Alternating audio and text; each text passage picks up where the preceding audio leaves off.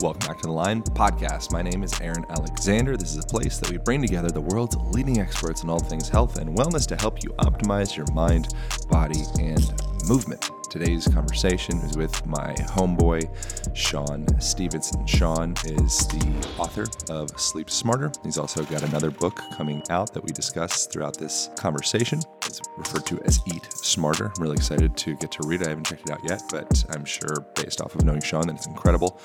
And he's rad. He's a best-selling author. He's a nutritionist. He is a mad scientist of all things that make your mind and body function better. And he's just a genuine, authentic, incredible man, father, friend, and good human being. So I'm really excited to get to share this conversation with y'all. I'm here in Tulum, Mexico presently, and I am about to take off here in a moment and get to start my advanced scuba diving certification. So I'm going to be diving in some cenotes, which are like these underwater caves, do some reef dives. If you guys have the opportunity, I highly recommend you try scuba diving. If you are interested in like breath work or mindfulness practices or whatever, I can't think of something more effective for tapping into those parts of you. I don't know that I've encountered something that is more profound in its ability to drop you into your breath. I mean, your breath literally is the thing that controls your elevation. When you breathe in, you ascend. When you breathe out, you descend. And then you kick your little flippers, and that's how you move around the ocean. Wanted to share with you guys, people have been super excited about the new strength training equipment that we produced called the Align Strength Kit. It's pretty rad. We essentially integrated all the things that you would need for a home gym in the form of resistance bands. So we put together over 200 pounds of resistance in the form of 4 different sized resistance bands, and then we also include a hip band, a door anchor, and then there is a video instructional guide that goes along with it. That's what I've been traveling with, so if you jump over to the Instagram The Line Podcast, you'll see me doing different workouts with people on the beach and all that, in the hotel room, and it's been my absolute saving grace on maintaining good fitness while I'm traveling. It's really great for decompressing joints. You can hang, one of my favorite moves is to hang the orange band up in the highest setting in the door, so on the top of the door, and I'll wrap that around my hips, and then I'll drop my hands down to the ground, essentially go into a down dog, while the band is decompressing my hip joints and my lower back and sacrum, and it is freaking amazing. And so you can find that at alignband.com. That's ALIGN band.com. And go for the strength kit is my recommendation. Includes everything you need to make any exercise you would do in a gym. You can do it at your home, at your hotel, at your office, wherever you need to be. Thank you all so much for tuning in. Thanks for reviews on iTunes. Thanks for doing you. I hope you devour this conversation. I hope you enjoy it as much as I did. Here we go. Back to the scheduled programming with Shawn Stevenson. This is all Align Podcast purview. Align. We're in the Align. Whenever I say align, I always reference it back to like aligning your tires as opposed to anything like spiritual or physical or anything like that. I like that. Just to kind of keep it, throw a little curveball. Like remember, align your tires. Yes. Just keep it whatever. General alignment. Keep it whatever. Keep it whatever. I don't want to be too dogmatic. Whatever you want to align, you could do that. I love it. That's fantastic. Social dilemma. Yeah. Wow. You know, this quarantine experience, this pandemic, this shutdown experience can be defined by its documentaries. Yeah. It started off. Netflix knows how to feed your consciousness. There was the Tiger King. Yeah. There was the Tiger King phase of the pandemic, right? It was kind of new, it was like strange, right? Like, what is this? It's Exotic Joe, right? Yeah. Then we moved into the demand that people want. It was like, we're going crazy. We need that Michael Jordan Dynasty documentary. It's true. Right? And ESPN delivered, you know? So that was inspiring. It was uplifting. It was great to see behind the mind of somebody who has impacted the culture so much. Mm-hmm. And then we moved into the real stuff. You know, now we're looking at social dilemma, and is just bringing to bear something that we all know this. These are those things that we know, but we don't really want to look at. And the impact that social media is having on our development, and especially having on our children, it's concerning. But the thing is, the medium itself isn't good or bad. Right. It's how you use it. Yeah. You know, but we oftentimes don't realize that it's beginning to use us in a sense. You know, we don't really see when the transition starts to happen, when you can't do without it. Yeah. And that's problematic for sure. What was surprising about that documentary for you? Not much, actually, Yeah. because, you know, I've been looking at this data for quite some time. But the thing that was like hit me moment is when they brought up the statistics with suicide with children. Self-harm and suicide, adolescents. Yeah. Oh, man, that was just really heartbreaking. And the ages that it's happening with. Yeah, that was probably the most alarming part. I wonder where and if there is a bridge between screen addiction and nutrition. Is there some way to jump into that from a nutritional conversation? All of this stuff's connected. It's aligned. You know what's fascinating is, you know, my first book, Sleep Smarter, that came out in 2016, I believe. Yeah. And it really ushered in, it was a part of a big shift in culture. And one of the things that I talked about in the book was this really fascinating study that was done that found that for every hour of sleep lost each night, it led to 20 minutes additional of what was called cyber loafing the next day, right? So each and every hour of disrupted sleep, we tend to just, what we call these, quote, just checks. Like, let me just check my phone really quick. And we tend to do that a little bit more. And I've seen it happen in my own life. If there's, you know, traveling, something going on, I tend to have very good parameters around my device, but I'll just pick it up. And if you're not aware of it, you'll just pick your phone up and immediately tap on that app. And you're into the domain, you're in the funnel.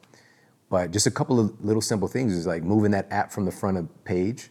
But our fingers are quick too. So you could, even if you hide on the 5th page, you could and jump right into that rabbit's hole.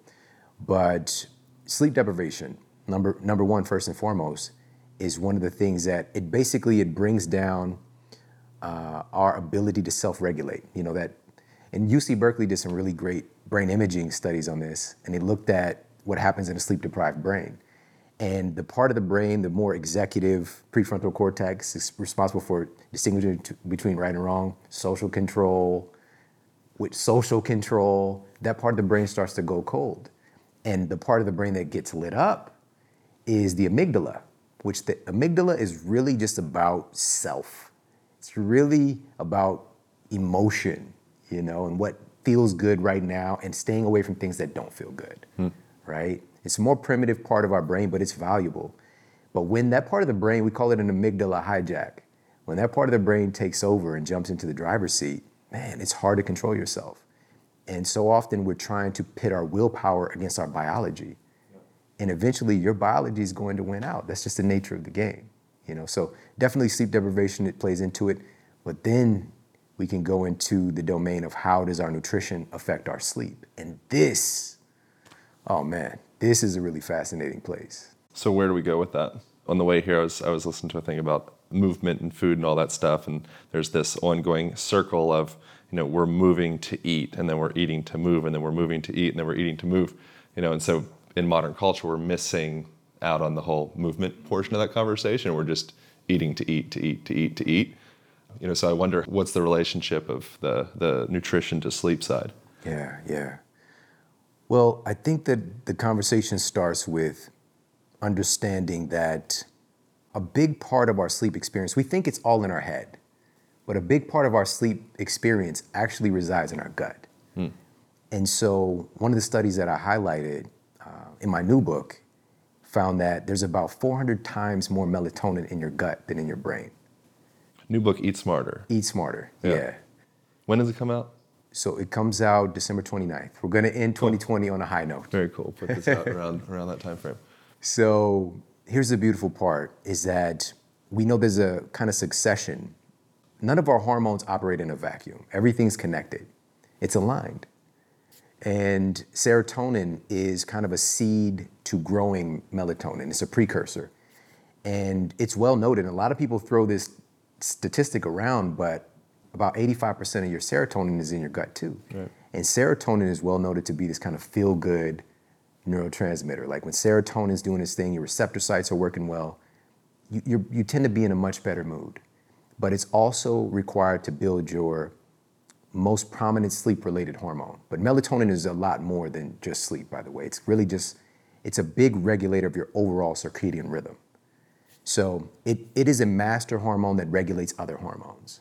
And so if that's thrown off, the whole thing's thrown off. But anyways, when I went to college, I was taught melatonin is produced in your pineal gland. That's it. Yeah. Next subject. But you can actually have your pineal gland removed. I don't recommend it, by the way. But what they did was, if you have a pinealectomy, you still have melatonin being produced by these enterochromaffin cells in your gut. So you're still making melatonin, and again, most of it is in your belly. Why would somebody get a pinealectomy? I don't know, Some type of tumor or something around the pineal gland? Of course, there's a lot of stuff is done with. That means they were a witch in a past life, I'd imagine. They developed it. That's what that means. Damn witches. Yeah. But we think we're so evolved in science right now, we're still doing very archaic things. Oh, yeah. But it was just a couple decades ago that it was common practice. What do you think, foreshadowing or looking into the future, what do you think is archaic in the present moment? Oh, man.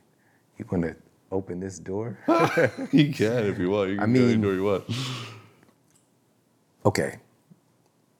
I think it's important for us to understand where we are right now, because I don't think a lot of people realize this, and I'm making an effort to remind us of this. Most of my friends work in healthcare, nurses, physicians, chiropractors, nutritionists, wonderful people, many in conventional medicine, who've kind of started to lean into functional medicine, integrative medicine. But I also have, thousands upon thousands of folks who follow my work who work in the ER, they work in coding. These are really good people, some of the best and brightest, we know this. But the way that our current medical system is structured, right now, everybody knows this, what I'm about to share. Number one, the biggest cause of disease, the number one killer of Americans every single year is heart disease. Yeah. Well-known statistic. It was 565,000 or something around there? Somewhere around there. Big number. Big number. A lot of souls, a lot of lives lost. Number two is cancer. Number three is something called iatrogenesis. Iatra meaning physician, genesis meaning created. Yep. The number three cause of death in our country every year is death due to medical error. Going to see your doctor, unfortunately, is a dangerous thing in our country, but we don't seem to realize this. And I just shared a report the other day. There's about 100 million prescriptions filled every year for medications that end up getting recalled. So these are things that are consumed, ingested, injected, and poured back into the environment, back into the rivers, back into the ground, recirculated. Doesn't just go away after that person. It continues in the cycle. One of the most fascinating studies that's also in Eat Smarter talks about our water system and how, testing from California all the way to New Jersey, this was 40 million Americans' homes. Coming through your faucet, you've got residues. And again, these are microscopic amounts, but it's still there. Antidepressants, chemotherapy medications, statins, coming through your sink. This stuff doesn't just disappear, So what I want people to really understand is that even though these are really good people, they're operating in a system that doesn't work. It's amazing for emergency medicine. Let's be clear about that. Absolutely phenomenal. Even emergency medicine, emergency drugs to get somebody out of pain, emergency medication if somebody's not able to breathe, the list goes on and on. But for chronic diseases, it's absolutely atrocious. And I don't have to make it up. Everything continues to go up every year. Heart disease, cancer, Alzheimer's, obesity. Nothing is getting fixed. And yet the system continues to operate as is. And as a matter of fact, it keeps doubling and tripling down on itself. We had about $4 trillion spent in healthcare last year. $4 trillion. And I don't think we can wrap our minds around how much that is. That's like 999,999 billions plus one more times 4. It doesn't even make sense. And yet nothing is getting fixed. And this is the same system that we're betting on to fix the current crisis that we're in. It's not that the system is broken, it was designed this way from the inception. It's based on a pharmaceutical model. And there's so much money in play. And even though I'm gonna lean into this one more time, these are really good people, but if you take really smart people and you teach them the wrong thing, they become world-class at teaching the wrong thing. So do you think that relates back to like the origins or like the Rockefellers and kind of buying out the pharmaceutical industry and pumping billions of dollars into lobbying for that and kind of changing the narrative? A question that comes up with me with all of this stuff around what's happening in the current events, sometimes the conversations that I hear from either side, it sounds almost like this like Marvel comic book, evil villain type thing. And something that I'm kind of curious is like, one, like, does evil exist? Is that actually even a thing? Yeah. Or are all people inherently good and their intention is to do the right thing, but you can only do the right thing based off of the information that you have? Yeah. So I would just wonder like where the origin of all of this is. I'm so overjoyed right now because these are things that I think about. Like I literally think about these things daily. Yeah. And I told you like I was doing a rehab, so I spent a lot of time just walking alone by myself with my thoughts for months. Yeah. And this was something I was really pondering a lot because I took on the belief that life is good, that we're all connected and that life is good. And I think it served me a lot. But then you see the things that are happening. Of course, you question, like, is that actually true? Does evil really exist? And at its core, I think that the concept of evil is a little flawed because I believe that people are inherently drawn towards each other. We're inherently drawn towards connection, towards love, towards protecting the people that we care about. And when we have this illusion that there's this other, of course, this enemy, it's you against them, that's when we start to get in some trouble. But the problem really is, and where evil, the concept of evil can start to expand, is when we're hurt. Hurt people hurt people. And we know this. So getting to the root of fixing this issue, how do we help people? How do we create humans? How do we develop and support humans to be the best possible, the best humans possible? And this is something that is, even right now as we're sitting here, there are millions of children who are being abused. They're in the conditions, much like I grew up in, where I go to bed at night and I don't have a level of certainty of what's gonna happen, even while I'm sleeping. There might be somebody get shot. There might be people in my own family who are fighting and breaking things and bloody. Like you don't know what's gonna happen, when you go to sleep. And so— This is growing up? This is growing up. Yeah. And so I'm carrying a level of PTSD that I don't even really realize. And I have to work through so much stuff to become the person that I am being in that environment. It's a fucking miracle, really. But it's possible for all of us because the template is still there. But what my tendency is going to be is to hurt people as well. So I had my versions of that, so it was with the ladies, and I was like in high school and college, like I didn't really consider the other side's perspective. I was just doing the thing that I was taught in my environment, so it's just like on to the next one. And man, I had to do a lot of work. Right before I moved here to California, I actually bumped into a girl that I dated in college. And she was this was like 18 years ago. But she saw me, she's shaking. And I'm just like, hey, how's it going?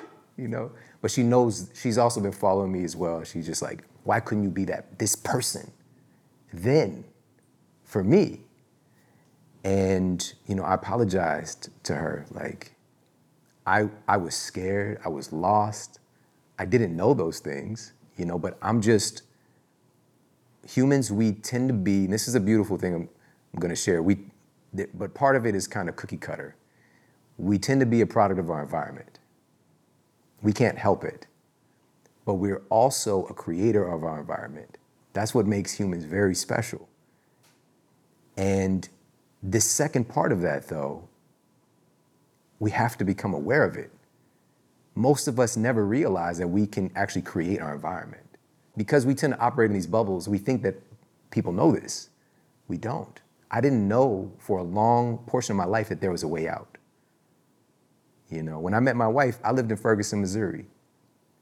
I chose to live there. Like that was a good place. That was a good neighborhood, like a good apartment complex to me.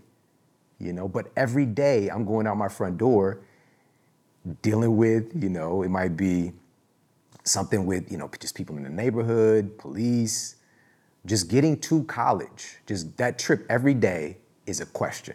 Like, am I going to get there? Am I going to get there unimpeded? Every day. But I don't realize it. I've just accepted it as normal. Yeah. So all of that said, man, I mean, there are manifestations of evil, like we can label it as such, but what it really boils down to is helping people to feel loved, helping people to feel safe, helping people to feel seen, our basic human needs. When those things are not met, that's when things can go awry.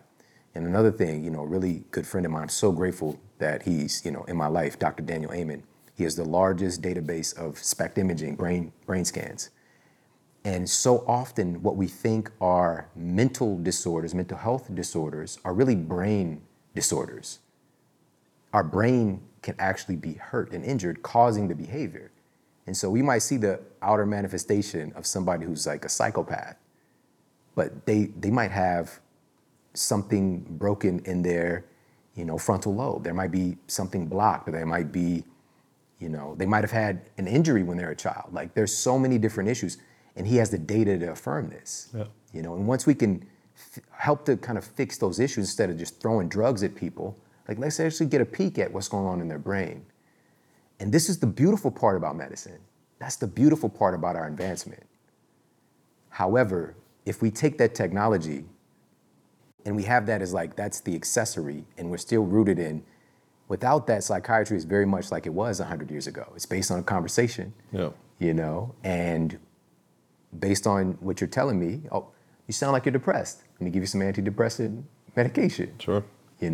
But that... And then I'm going to get paid on the back end. Even though I'm inherently a good person, there's still, when you bring finances into it, there's going to be some type of bias that subconsciously pops up.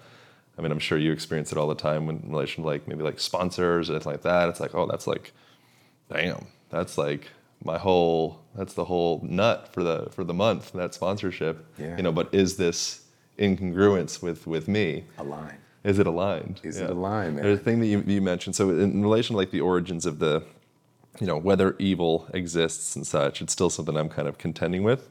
And I think it's an interesting kind of philosophical question just to explore, does evil exist? If it is, what are the origins of that?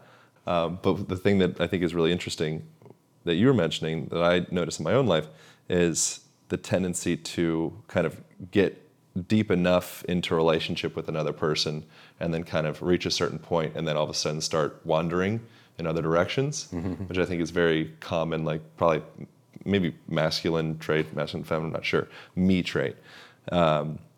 For you, was there any type of transition of sorts that allowed you to become more stable, content enough to create a family and have a beautiful wife and, not always be in that wondering state? Or are you still in a wondering state? No, I'm not, man. Okay, good. And this is the thing. There's no judgment there, really, because there is a logical way of that, but there's also a psychotic version of that, because, many people, it's just seasons, but I think that I had a core already there. The earliest portion of my life, I lived with my grandfather and my grandmother, and they were an entity. They were the only successful relationship I've ever seen in my entire life. was them too. But it left, because I had that, it left an imprint. And I just always felt like I want that, like this feels great. That's where I had certainty when I went to bed at night. Yeah. That's where I had love. That's where I was celebrated, It's so many good and beautiful things. And so what really changed, man, it's never about the person. That's the thing people fuck up with. Like they think like the right person, then they're gonna change. I wanted to be different. When I met her, I was at a point of like, I'm just sick of being like this, because I was recovering from a health issue myself. And that health issue required me to not just get physically healthier, it required me to change the way I was thinking. Yeah. Because I was asking habitually these questions. In the brain, it's like a servo mechanism. There's this incredible aspect of the human brain called instinctive elaboration. Anytime you pose your brain a question, it has to answer. It's the nature of how the brain works. And so I was habitually, for the 2 years that I was dealing with this like massive spinal degeneration, arthritis of the spine, basically, I kept asking, why me? It was just on repeat, like, why me? Why is this happening to me? And I would keep feeling and having these insights come up about how much I sucked as a person. Like on the surface, things are okay coming from where I come from. Like I have my own apartment, I have a car, I look relatively, decent. Yeah. Yeah, the bullet points were checked. The boxes were like, okay, cool. I should be happy. Things should be okay, but the quality of my character was not in alignment with the person that in my core, like I knew myself to be. Like I love people. I want to help people. I want to see people win. I want to be an inspiration. I want to be a leader for my family, my brother and my sister. And I was doing none of those things. I'd really forfeited my health and kind of passed it over, but to circle back to that point, when I started to get physically healthier, I realized like a big part of the reason that I'm not well is my relationships and how I function in relationships. And I started to just see people, and I'm not that person though. I'm not a person that's like, well, let me put it like this. I didn't want to be self-centered, but the nature of where I come from, it's like a survival mechanism. Yeah. You know what I mean? Scarcity. And so once I started to kind of open up, I realized I can perspective take, And so I just kind of like taking a break. I was just focusing on, now I was healthy. I was helping clients. I was a strength and conditioning coach at this point. And I wasn't thinking about women or relationships really, And so that's when I met her. And she was like the complement for so many things in my life. And it just felt good. It felt right. And I remember, I don't know if I ever shared this before, but I remember me and her, we were dating, talking for a month or two. And then I got like a call at 2 a.m. from this other girl. You know what the 1 in the morning call, it's a booty call. And I felt, when the call came in, I felt like dirty, is this who I am, who I was, And I remember telling her, it's the first time I've ever done this. I'm like, I think I was 24 at the time.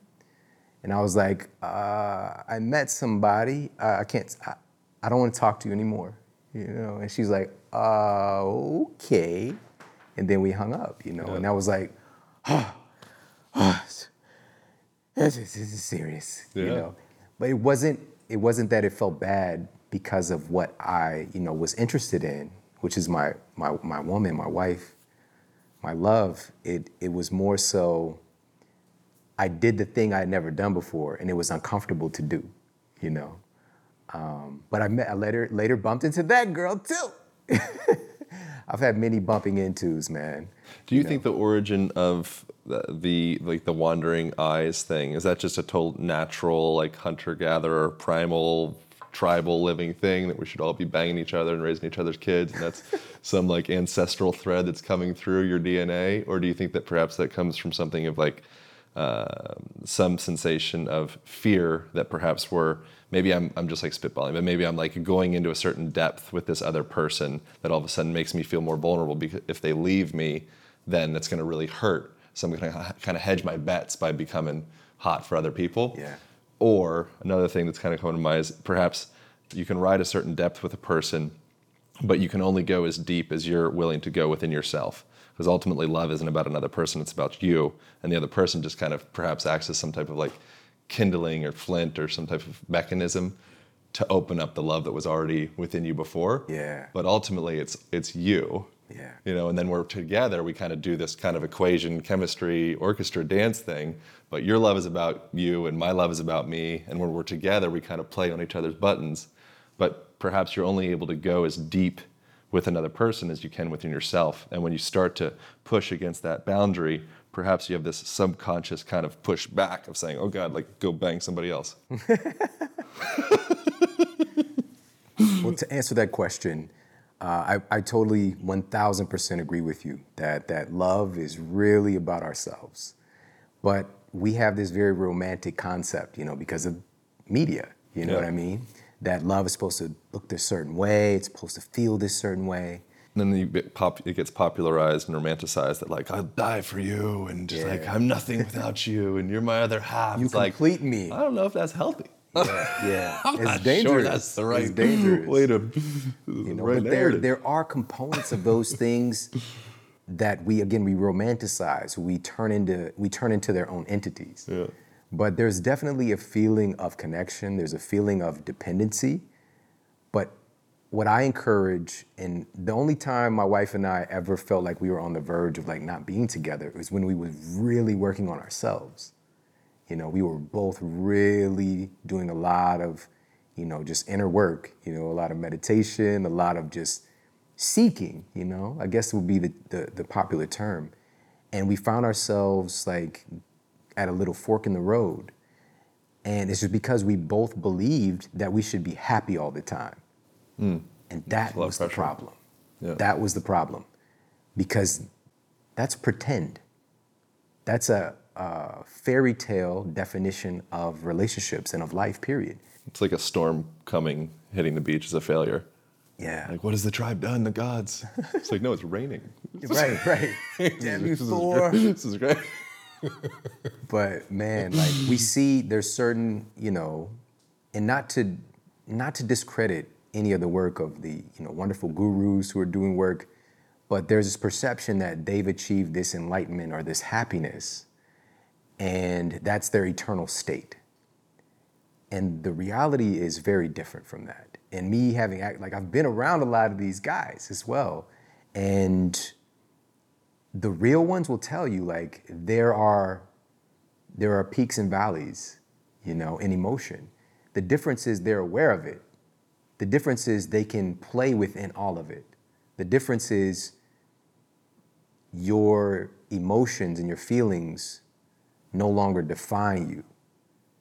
That's where the real work is. And so we were figuring those things out, but we kept on like, you know, I meditate for 30 minutes. You know, she's meditating, and then, you know, we see each other later, and then we have an argument. It's like, didn't you just meditate? Why are you so upset? You know? And it's just like we project and we want people to be the way we want them to be. It's very simple, so that I can be happy. Yeah. And it is literally just, it's torture. It's self-torture. And what really changed things for us was understanding that truly, like, my happiness is about me. There's certain things that I enjoy, certain ways of being. And there's certain ways that she enjoys and ways of being for her. And there are things that I add to her life, are conditions I can help to create to bring those feelings she wants more often, but I can't do it for her. Yeah. And that's the secret. You know, that's the real, you know, secret that shouldn't be a secret. And so even if when I create those conditions, which I have in many instances because I'm aware of them, it also feeds a need that we have too to serve and to love and to make somebody else feel special. But again, you cannot be dependent or reliant upon their response. Because, you know, 8 out of 10 times, she's going to have the response of joy that I want. But those other 2 out of 10, you know, I could be like, never do that shit again. Yeah. You know? Yeah. And it's just this very selfish thing that we tend to carry, you know? But an enlightened relationship, an enlightened person, I believe, is just able to analyze and see those things. It doesn't mean that you stop them all either. It means that it happens and I become aware of it. Like, oh, I'm doing that thing, you know? And so right now, I mean, and I know this is not everybody, but I'm literally obsessed with her, but in a way that I choose. It's not an unconscious obsession. I've detailed in my mind all the things that I love and enjoy about her consciously. And I think that this is something very special when you can consciously tie yourself to somebody, where I know that I'll be all right without her, but I choose not to be. And I know that I can love. I know that there are other people that exist in the universe, because there is a phase early where I'm lying to myself, like, oh, this. And she even saw it. Like, I would teach classes, and then like some ladies would be, hitting on me. I'm just like, I literally am ignoring it. It's not happening. No, what are you talking about? But I know it's happening. There's other things happening in the universe, for sure, always. But I like her more. I enjoy her more. She is so much more valuable to me than any of that stuff. Wanted to take a brief moment and thank a vital mineral referred to as magnesium. Magnesium is the only supplement that I will actually pay for with my own monies. I get a lot of different supplements in the mail from various different companies. Try this, try that. I don't really care about most of them, to be honest. I'm open to taking them, but it's not something I really care that much about. Magnesium is one of the only supplements that I will actually purchase. And that's why I teamed up with BioOptimizers, who make some of the absolute highest quality magnesium and supplements in general that you can find on the market. They are incredible. I've been working with them for years now. And magnesium is very important as a supplement, actually, because it's largely devoid within the modern day soil. So through various different farming practices, monocropping, and things of the sort, we have been stripping our soil of magnesium. So it's a very vital mineral to have in your body. It's helpful for the strength of your muscles and your bones, helpful for production of energy. If you're having issues with sleep, I highly recommend taking magnesium before you go to bed, regardless whether you have issues or not. Down regulation of your nervous system in general, starting to get those tight muscles, if your neck, shoulders, whatever it may be, is all tight and bound up. Take some freaking magnesium. It is helpful. And you get yourself a sweet discount on the Mag Breakthrough version of their magnesium, which contains all 7 forms of magnesium. Very supportive, very helpful. Go to magbreakthrough.com/align podcast. That's magbreakthrough.com/align podcast, ALIGN podcast. 10% off. If you don't love the product, they will give you your money back. No big deal. You got nothing to lose, everything to gain. Enjoy that. magbreakthrough.com/align podcast. Pow.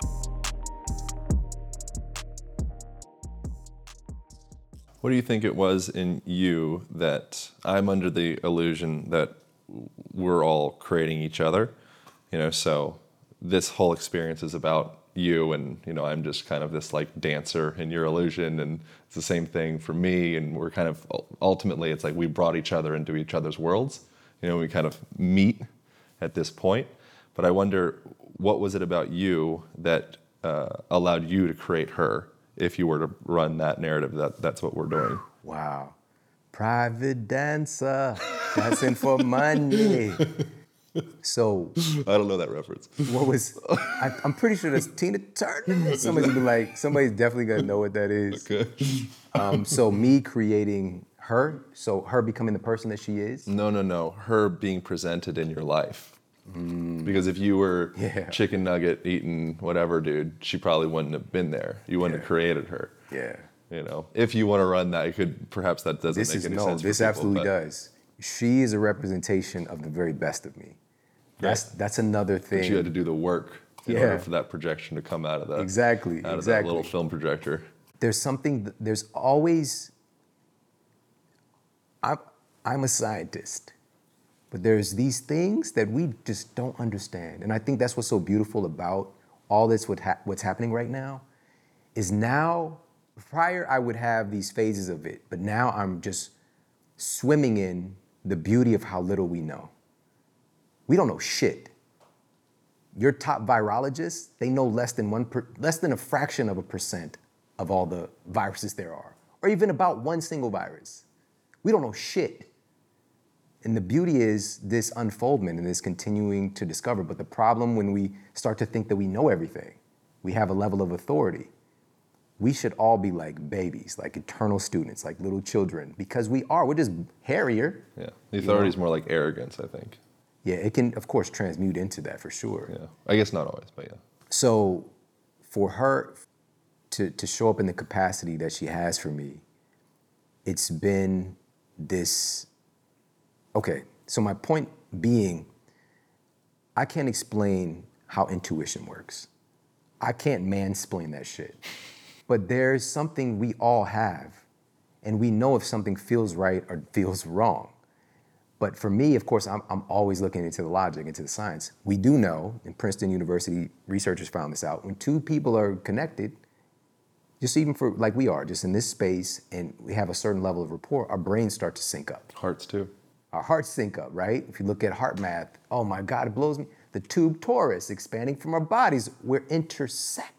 Pretty cool. We're sharing an energy. Not to mention we're inoculating each other to each other's bacteria, and we're like breathing each other. Like we're becoming each other in a sense. We're a little bit more than we were before we walked in the door. It's like we're working out together. Like our immune systems are doing a workout together. Yeah. You know? And our emotional systems, and it's all tied up. Yeah, it's powerful, man. It's really remarkable. So we know little bits and pieces, but the magnitude of it we don't get. And I don't think we ever will, because it's too vast, it's too beautiful, it's too enormous. But I felt something different. My intuition knew that she was that thing. And if she was here and she would tell you there's a certain song that came on, it was a Kanye West, Jay-Z song, and it just spoke to the potential. It's like an older Kanye, by the way, old Kanye song. But it just really spoke to the potential that we have within us. And she was coming to my apartment in Ferguson, and she broke down crying, like listening in the car, listening to it, because she knew that I was that. I didn't know this until years later. I played the song, she started crying. I didn't even know I didn't know who I was yet. I didn't know the power that I had yet. All I knew at that point was I just want to help people. I just want to help people. And her being able to see that in me, again, like these things help to kind of flower and usher those qualities out that need to be there. But she, being that person, she represents the best of me. She also represents,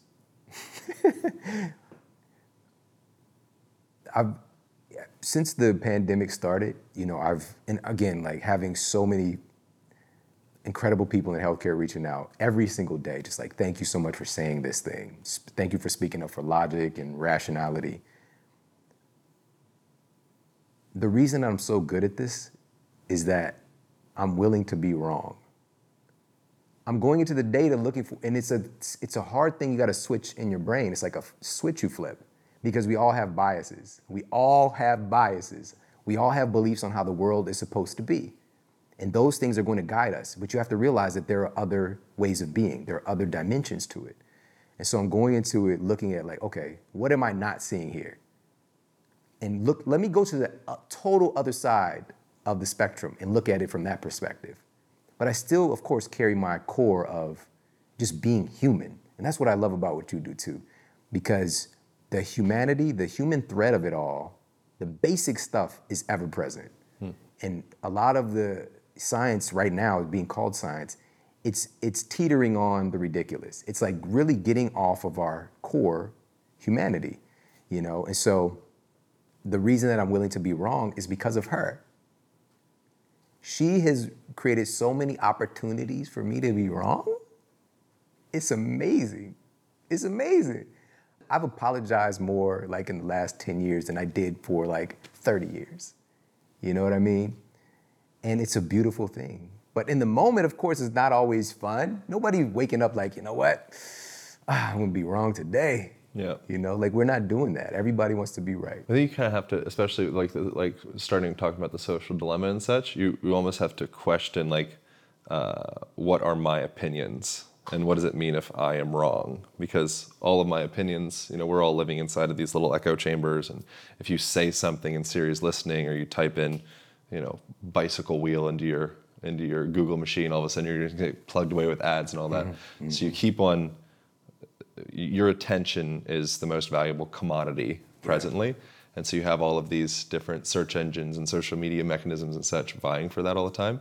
And so it doesn't give a shit about you getting correct information.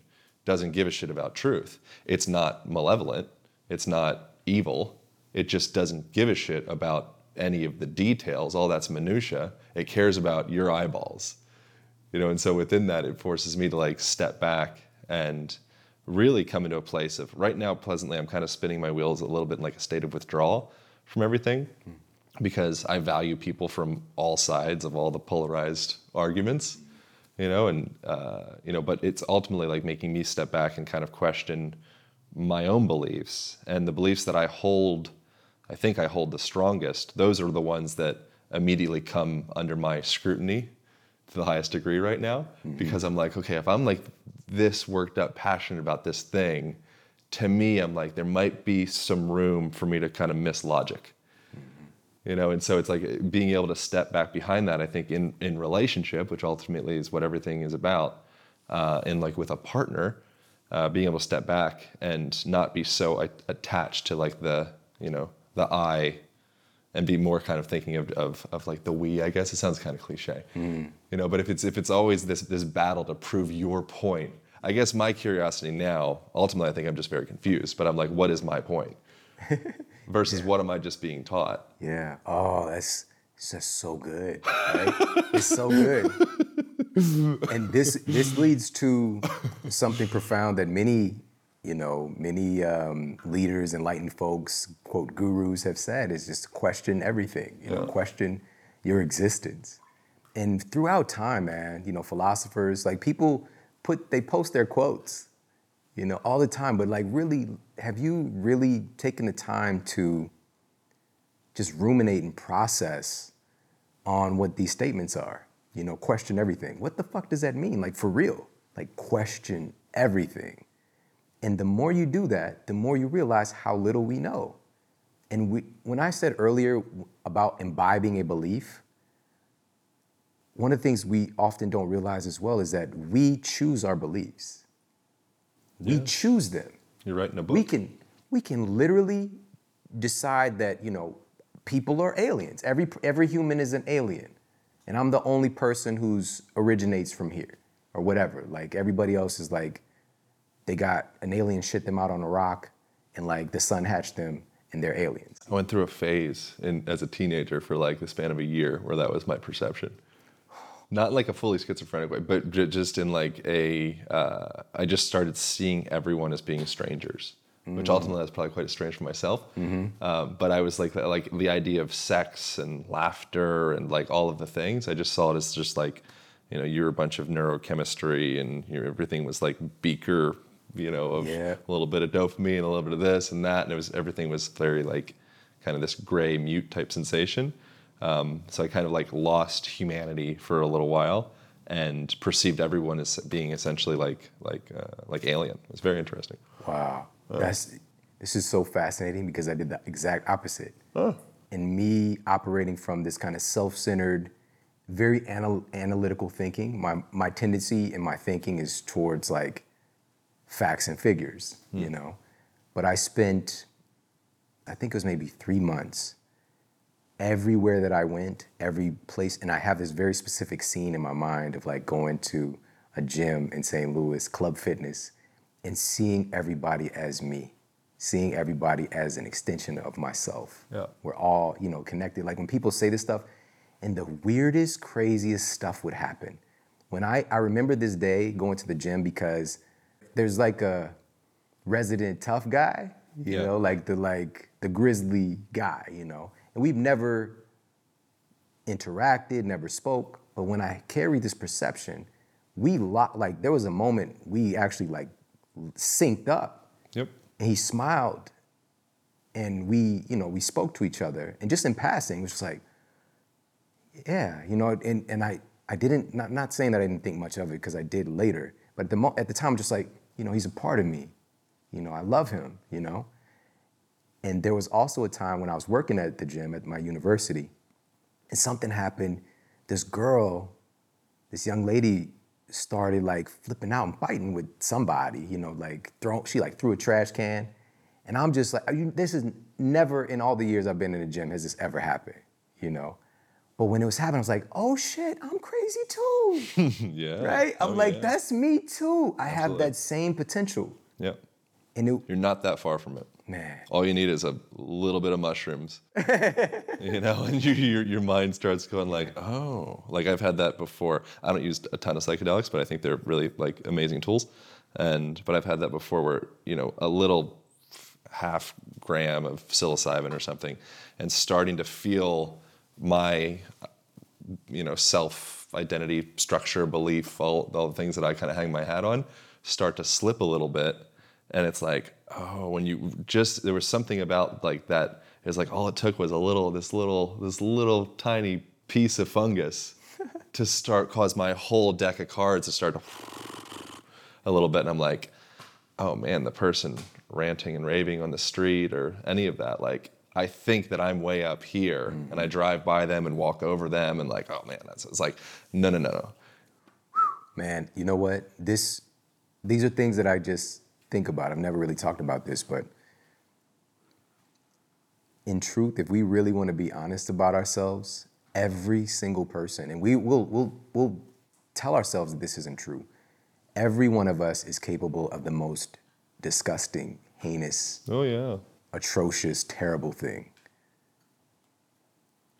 But at the same time, every single one of us is capable of the most beautiful, altruistic, courageous, wonderful thing.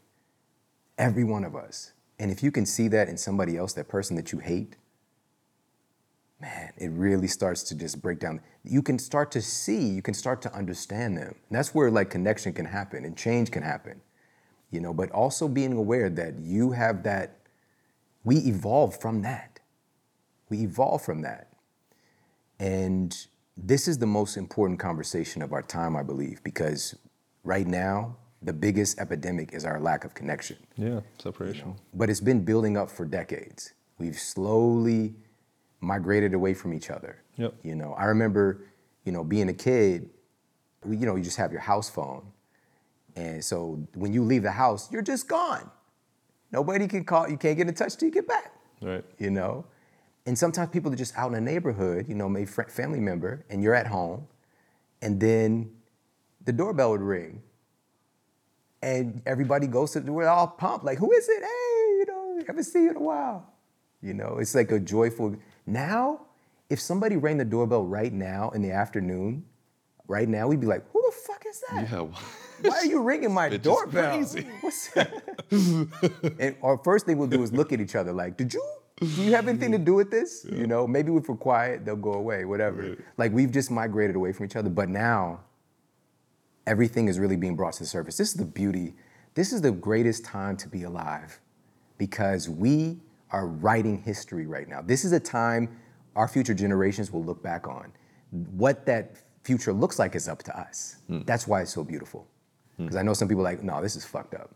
This is beautiful if we choose, you know?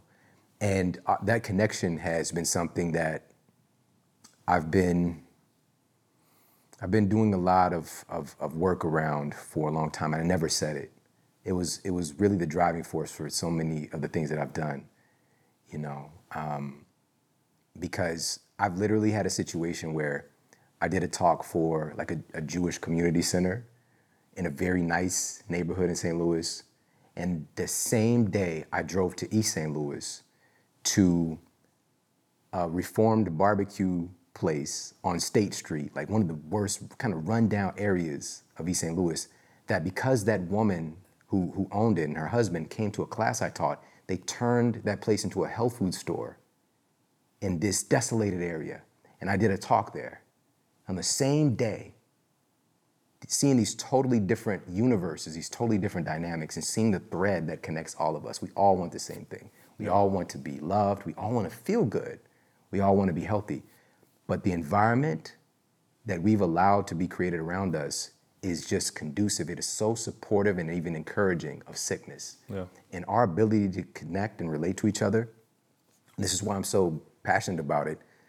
Right now, there's so much civil unrest. There's so much, you know, polarization taking place. Like these extremes are being seen right now. And what people don't really understand is that, and I'm gonna say this and then I'm gonna expand on it, is that people don't do well because they don't feel well. Yeah. Our ability to connect is dependent upon how we feel. Now, if we feel like shit, we can connect. It's harder. We can do it. We absolutely can make it happen. But when you feel good, it just makes the process so much easier. It makes it so much more graceful. And me being me, I went and dug into the data. Like, I've got to find out how this works because I know it's true. I've seen it firsthand in my life. I've worked with thousands of patients, impacted the lives of, at that point, hundreds of thousands of people. And I knew that this was real. And then when I looked into the data, I started asking the right questions again, you know, that instinctive elaboration. It was right there in my face. And it's been there. Like, this stuff has been there in the research, but the stuff that should be making headlines is not the stuff that's making headlines. You know, so one of them was, there's so many, but I'll just share this one. At The Ohio State University, the researchers wanted to find out, how does our nutrition affect how we relate to our significant other? This is fascinating, right? Like, this has been studied. So already I'm just giddy. And then I start to look into the data. And what they found is that when study participants had, basically going hypoglycemic, right? Having high glycemic processed foods, the easiest way to get to it, but having a big crash in blood sugar, the couples tended to fight more often. And it's just like, you don't say.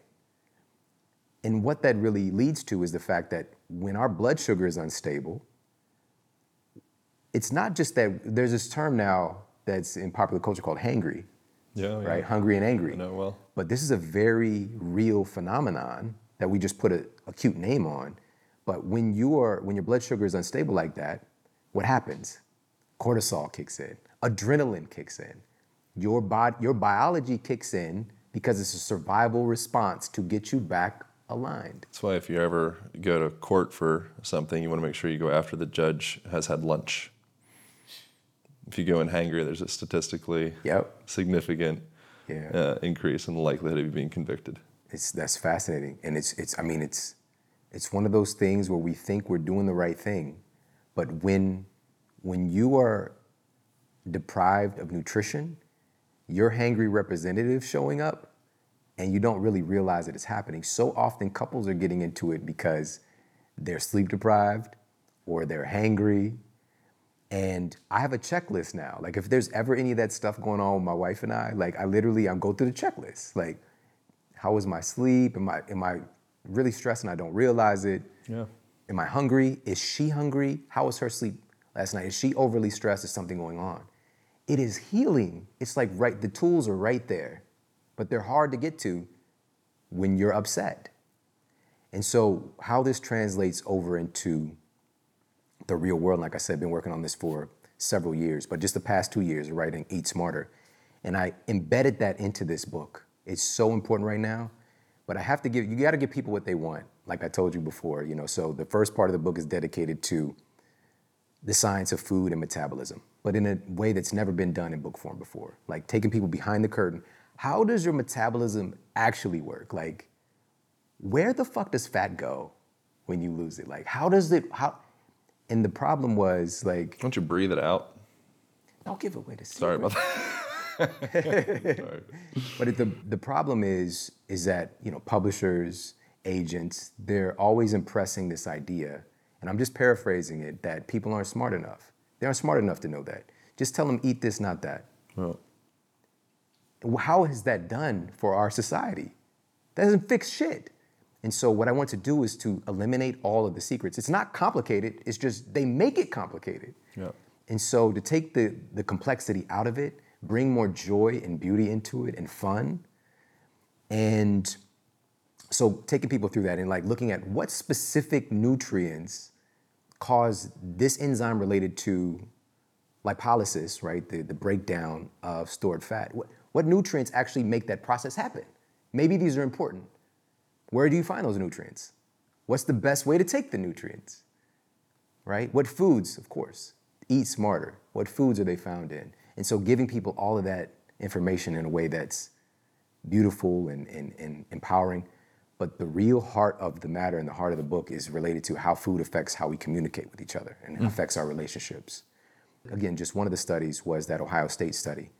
But even more profound, right now, seeing this civil unrest. And I love this study because, unfortunately, the individuals involved were not in a advantageous situation, but the nature of them being in that situation allows for a lot of control of the different metrics. And so Oxford University researchers used prison inmates to analyze and just take a peek at how does your nutrition affect your behavior and even your level of violence. So they took one group and they gave them higher levels of nutrition, just giving them additional vitamins, essential fatty acids. And then they had a control group who took a placebo. And so they tracked the data over a long period of time. So this was like several weeks, 4, 5, 6 weeks. And after they compiled all the information, what they found was that the inmates who received the additional nutrition, the essential fatty acids, they had a 30% reduction of behavioral incidents compared to the placebo group. 30% reduction. But what was most fascinating was that they had a 37% reduction in violent offenses simply by having better nutrition. Now, again, we think that we're just out here managing ourselves. We think that we're managing our emotions and how we're responding. What if our nutrition is a huge key? Not even what if. These are causative factors, proof that when we're undernourished, overstressed, underslept, we have a tendency towards lower level behaviors. It is much more difficult to perspective take.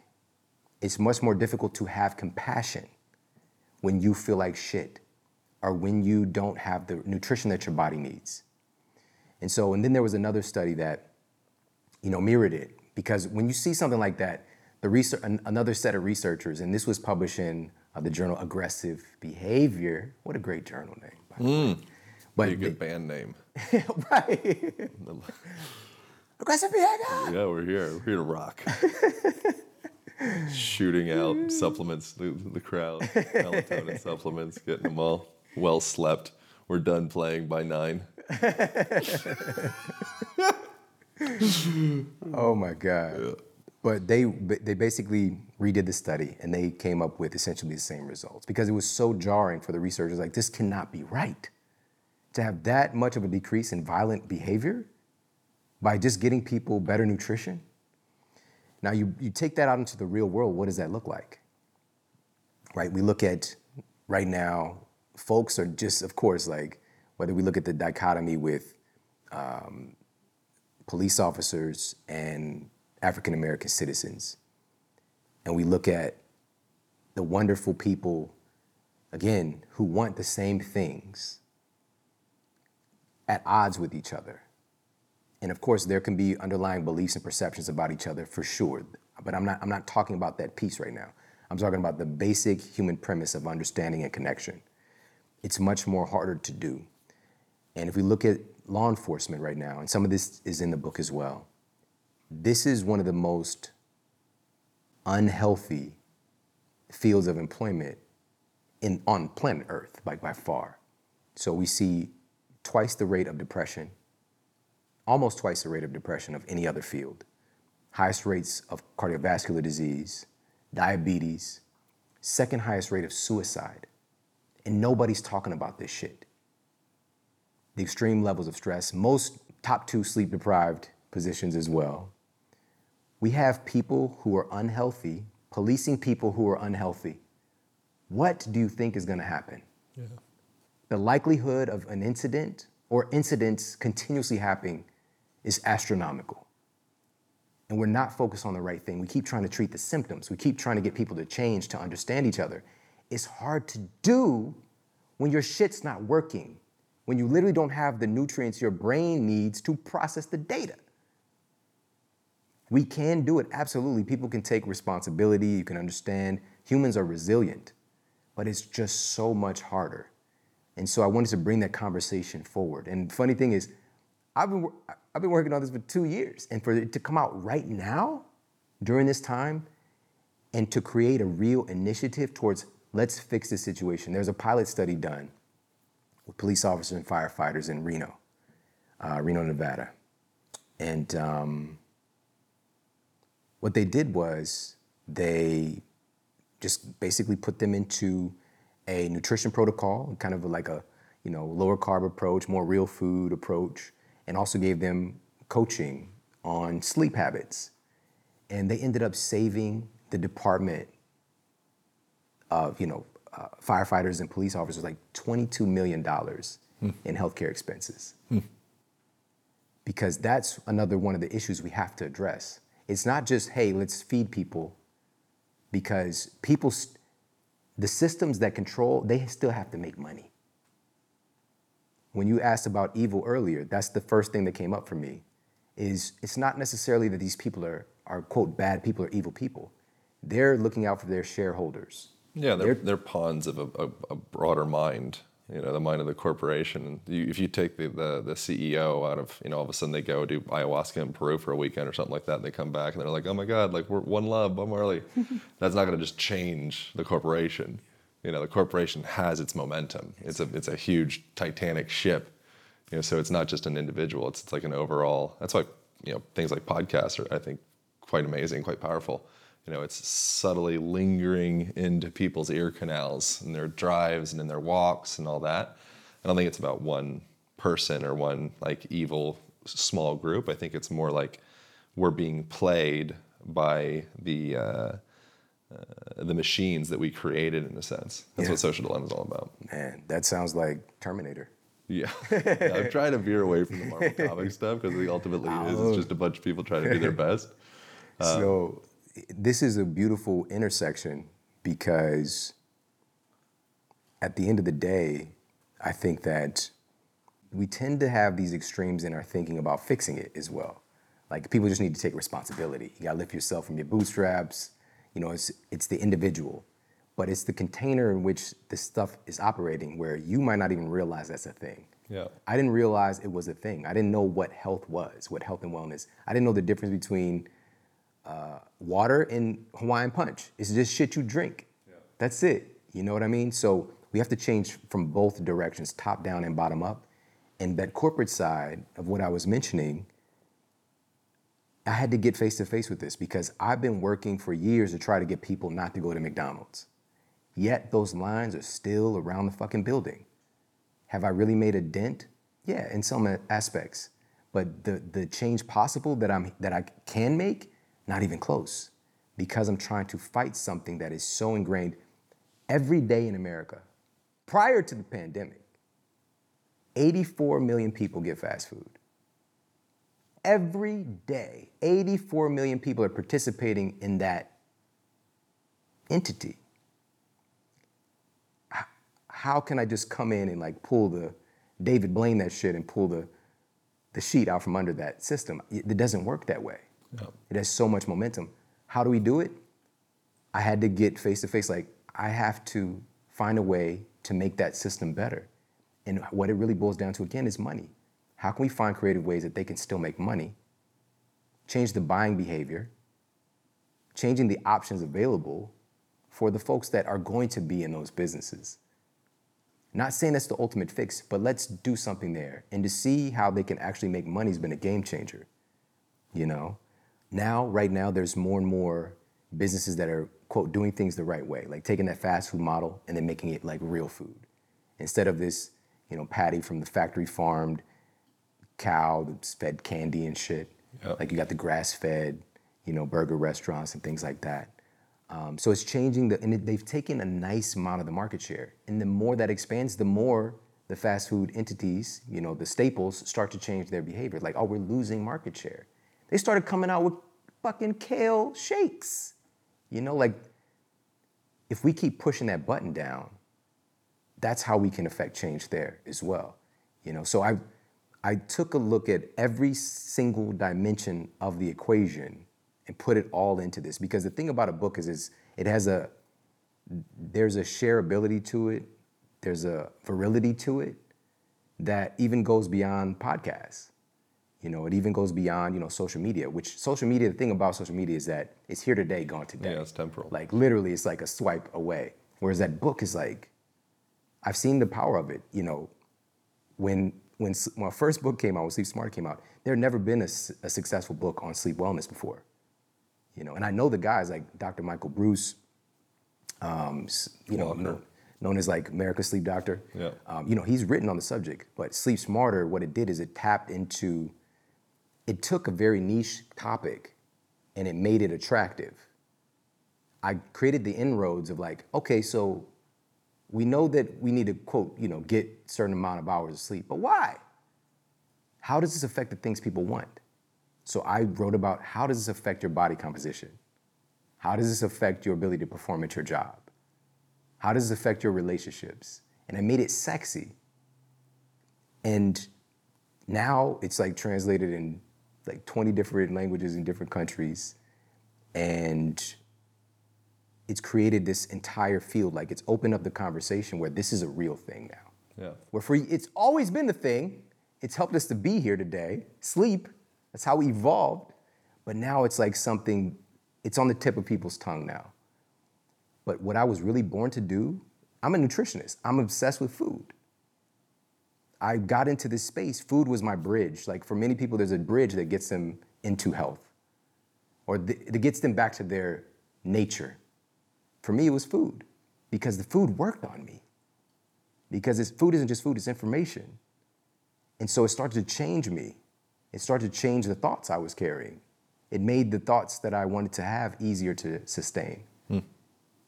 Because it's one thing to get a powerful message. It's another thing to be able to actually carry that frequency. Yeah. And you have to update your hardware. You have to update the mechanism in which that's carried. And food is such a powerful entity for that. So that's why I'm very passionate about this, man. And I love this statement that there's nothing more powerful than an idea whose time has come. And this is our time to really get this. This is our time to really get it. If we can get our citizens healthier, everything else becomes exponentially easier. I love that. We got to wrap this bitch up.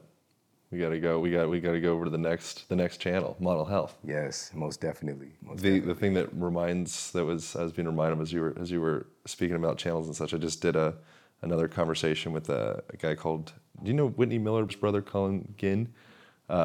He's lovely. He won The Amazing Race with his beautiful wife, Christy, and they're just like incredible human beings.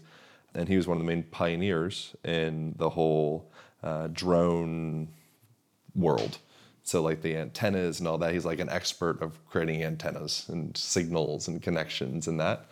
And that was the kind of ongoing analogy that we were doing throughout the podcast episode, which people can go listen to that if they want to, is you need, in order to be able to capture certain signals and be able to put enough, I think he calls it gain or like electricity through it, you need to have the right antenna.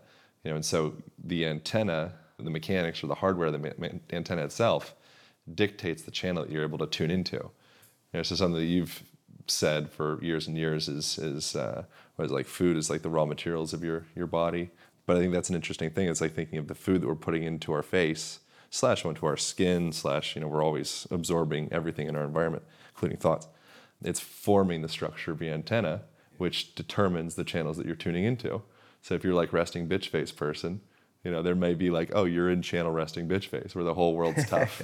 Everybody's against you. Everybody's other, and that's like perhaps maybe throw the recommendations in your book, Eat Smarter. We start to kind of go in from a nutritional perspective and hone that antenna in to get a more, I don't know, at least uplifting channel, I guess. Yeah, that's powerful. So I'm with that. Where should people go? So this will go out, I'd imagine this will go out around when the book goes out, would be my sense. Yeah, no, this is the first time I'm even talking about it. It was with you, man. Oh, good. The very first conversation. I love that. Thank you for doing it. No, it's how things align, man, truly. Yeah. It's, you being here at this exact moment when so much has been going on in the world and I've been focused on this other thing over here. Yeah. And I just contacted you, just happen to be here. I think you're leaving today or tomorrow. That's crazy. So right now, people can pre-order the book. Pre-order the book. I put together a mini course. Now, I've seen so many of, friends of mine, book launches, and they'll give it's a free guide to, right. No, we worked our asses off and created an entire mini course on specific foods and nutrients that are proven, clinically proven, to enhance the function, to kind of optimize the performance of your fat loss related hormones. And so people can get that right now. So go to eatsmarterbook.com and you can pre-order the book and get immediate access to that mini course. But most importantly, pre-order the book because it helps the movement. It helps to ensure that we're stocking the bookshelves. Right. I just found out that we're going to be in Target stores all across the country, which is an absolute miracle for a health book. Yeah. The book is that good. It has to be that good for that to happen. That wasn't on my accord except creating it. And so I'm pumped about that, but still, I want to create change. I want to create an initiative for change. Every single platform I'm going to get onto, I'm going to make sure that this message is heard and a message for change, for getting our citizens healthier. Finally, this is our opportunity to do it. And it's really our mission. I know it's yours as well. That's why you're here right now too, man. You're doing this work and it's so inspiring and seeing through the lens of movement. And you're somebody who walks your talk. I do it for the chicks. Chicks dig it. I do it for the chicks. They dig the flexi pants. Yeah. You know what I mean? But that's what it's all about, man. So again, people, please pre-order the book right now, eatsmarterbook.com. And I appreciate it so much. Be a part of the movement. Dope. Love it. Thank you so much, man, My pleasure, for inviting me into your beautiful home, meeting your beautiful family, and sharing these moments, man. I really appreciate it. It's my honor, man. Let's go over to the Model Health Show. Let's do it. On to the next side. Thank you all for tuning in. Over now. I hope you guys enjoyed that conversation as much as I did. If you did, por favor, share it with the world. If you got any specific insights, take a screenshot, take a screen grab, recording, whatever, and share that on Instagram. You can share it with me at Align Podcast, and you can also share it with Sean at Sean Stevenson. I find this a great way to remember specific parts of the podcast. Also, it's just a sweet, charitable thing to do to share these messages with your friends. Helps support the growth of this podcast, and I think it's a general good deed for the world. If you find good information, we appreciate you sharing it around. Finally, if you guys are interested in open up those sweet, sultry, supple hips of yours, we have the absolute perfect kit for you guys. We referred to it back in the intro. It's called the Align Total Strength Kit, and it includes all the resistance bands you'd possibly need that you would be potentially using inside of a gym. It replaces the exercises that you would do in a gym, and we break it down with an instructional tutorial guide on how to do so. It includes over 200 pounds of resistance. It's got a hip band. It's got a door anchor. It's got everything that you need to mobilize your joints, strengthen your body, align your parts, and it can be found at alignband.com, ALIGN band.com. Jump on the Total Strength Kit. It's the thing that I've been traveling with for the last month, and it is my absolute saving grace for maintaining fitness while I'm on the road. So all comes in a little backpack and 4 different resistance bands, hip band, door anchor, instructional guide. Bam! Rad stuff. I know you guys are going to devour it. Alignband.com. Thank you for tuning in. Thanks for reviews on iTunes. Thanks for doing you. I will speak to you next week.